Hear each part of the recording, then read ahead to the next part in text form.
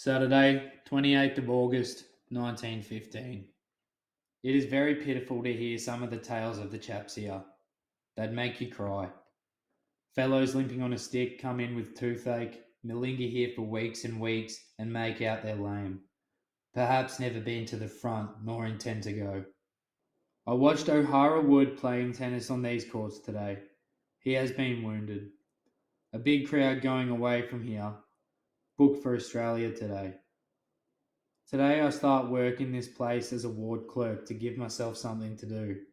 If I continue this lazy life, doing nothing and worrying about everything and not receiving any mail from home, I feel that in a very short time I'll be insane.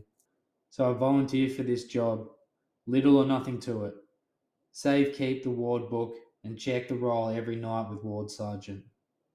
Quarter bonds are cold. Wind blowing a gale all day long. Nose won't stop bleeding. Things are not too good.